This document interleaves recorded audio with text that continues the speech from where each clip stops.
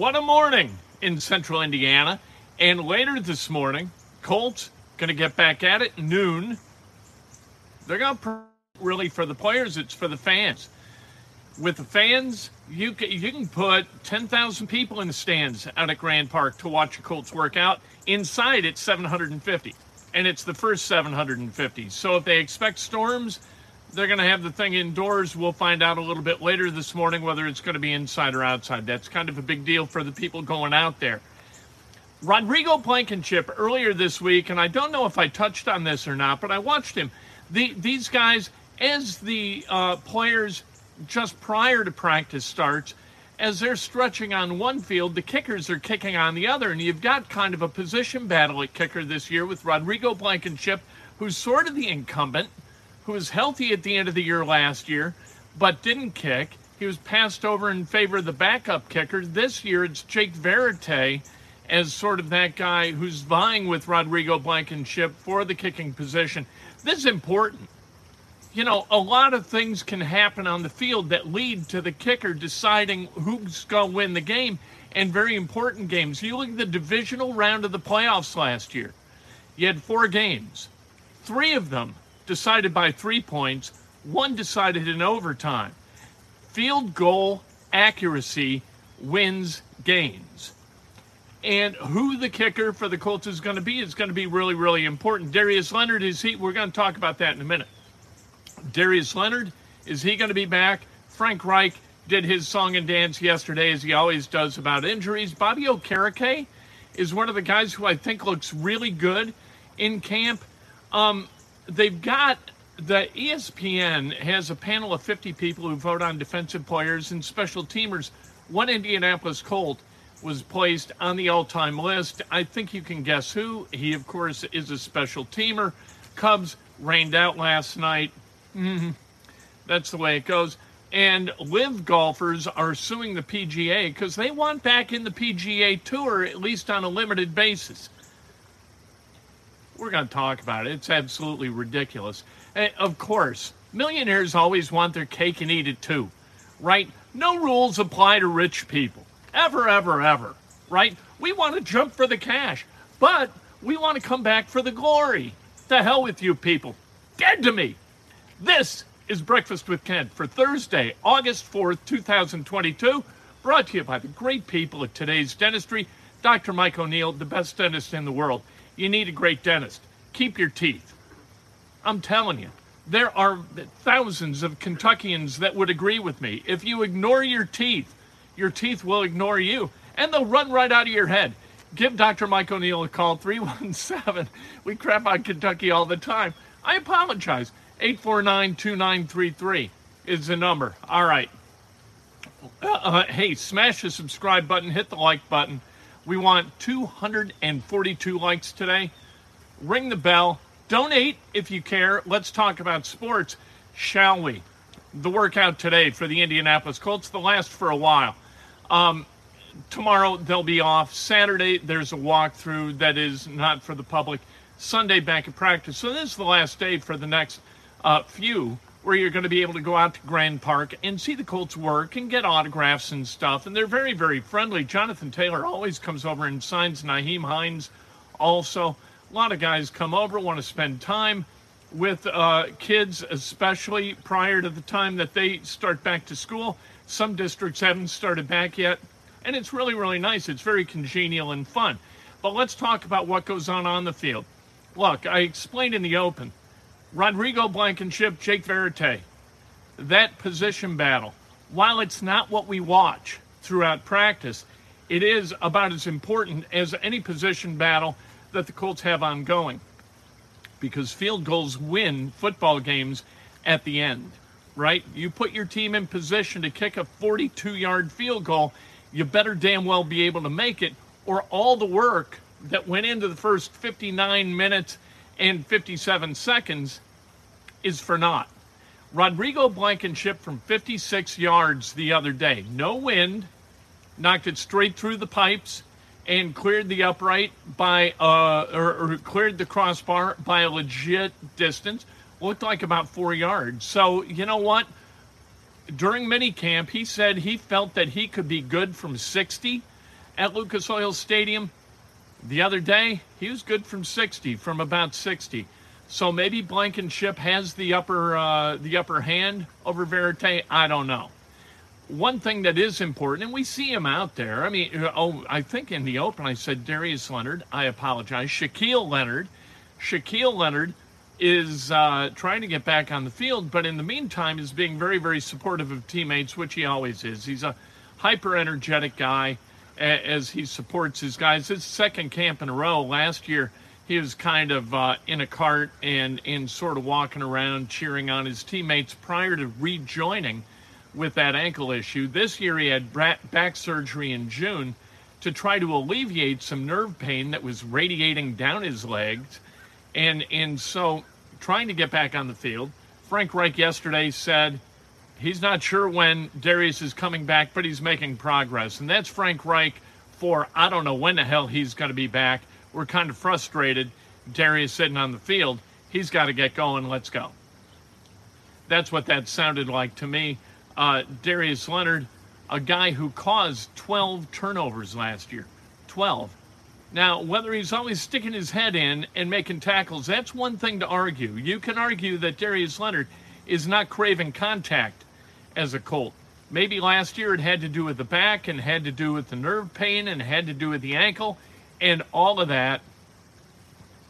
You know what? This year, I think you gotta try to see him do more. He is slight. For a linebacker in the NFL, I mean, he goes about, 210.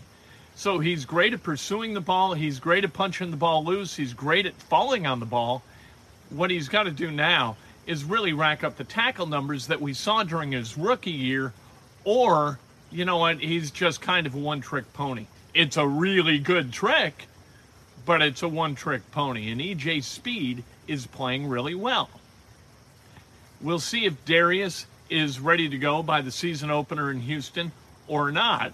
We don't get specificity from Frank Reich where it comes to injuries, and I don't blame him.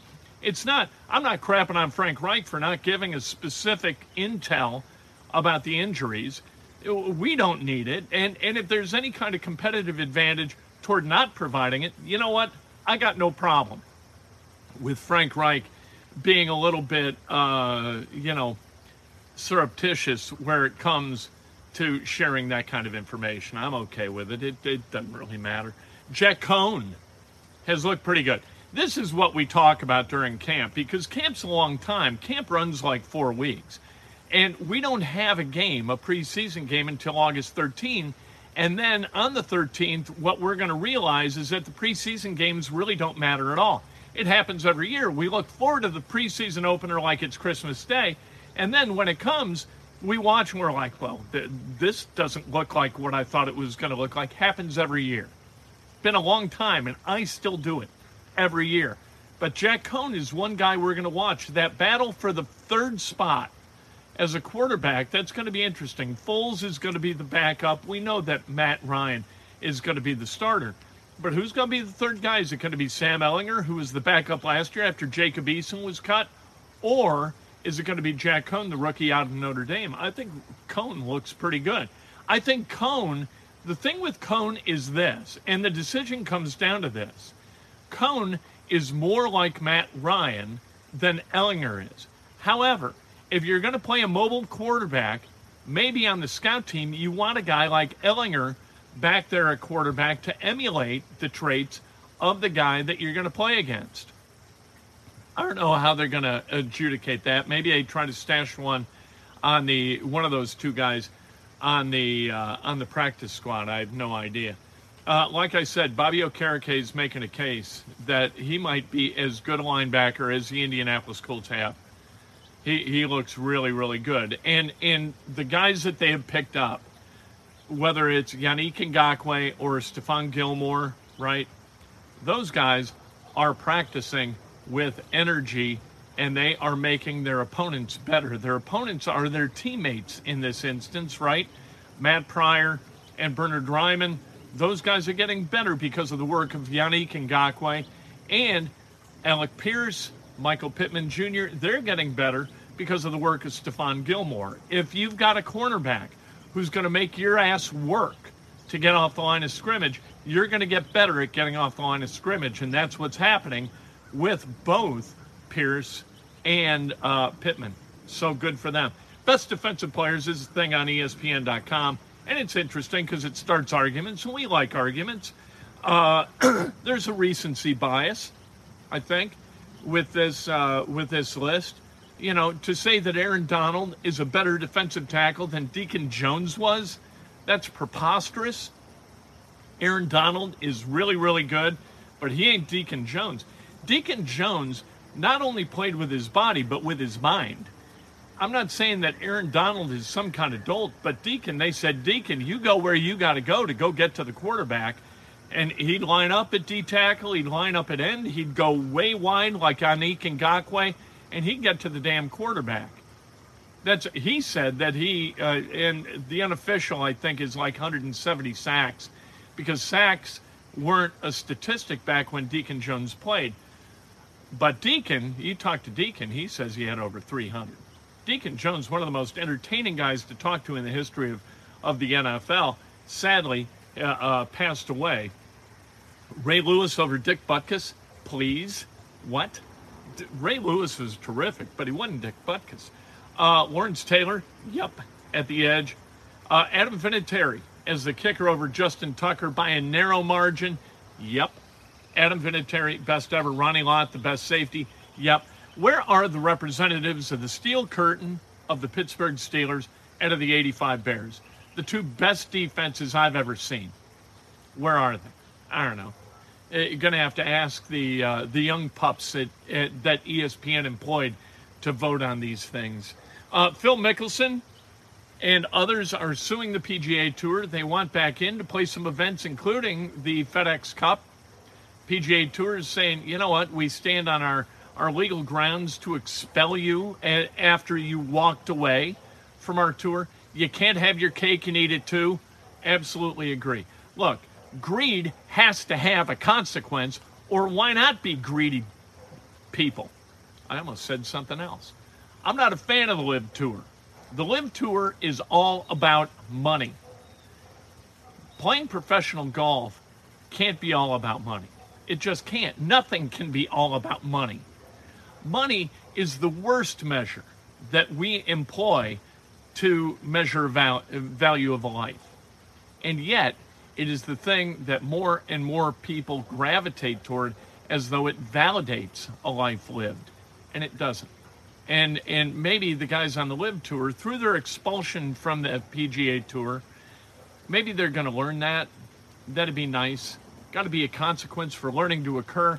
The pain of staying the same, the pain of the status quo has to be outweighed by the pain of change for change to occur. I think that's the way that saying goes. You know what I mean. Change comes because of discomfort. Cubs rained out yesterday. That's fine by me. Good. More rain, the better for Cubs games. Doubleheader today. Wilson Contreras still with the Cubs. So here's what the Cubs did. The Cubs said they're going to hold on to Wilson Contreras till the end of the year because they're not going to sign him to an expensive extension, I wouldn't guess, or they already would have done that. So they're going to lose Wilson Contreras and get a compensatory draft pick in exchange for his services. So he's going to sign, they're going to make a qualifying offer. He's going to sign someplace else. And when he signs someplace else, the Cubs, as compensation, are going to get a swing pick between the first and the second rounds. Is that what Wilson Contreras is worth? Is that the best Jed Hoyer could get for Wilson Contreras? What a mess. An unholy mess on the north side of Chicago. Thanks, Ricketts, for saving Wrigley Field. My ass. Go ahead. Build a stadium in Schaumburg. You know how many people are going to go sit in that stadium, are going to pay expensive prices for tickets to go there? 2,000, maybe? Saving Wrigley Field like it was some act of wonderful generosity by these people. You out of your minds you think we're going to buy that. Birthdays today. The great Ron Cade celebrating a birthday. The great Molly Ludlow celebrating a birthday. Bill Albrecht celebrating a birthday. Happy birthday to Bill. The biggest Montreal Expos fan I've ever met. Sadly, they no longer exist. That is just Bill's luck. Scott Lynn Watson celebrating a birthday. Happy birthday to the great Scott Watson. and the great Pat Sullivan, one of the finest entrepreneurs.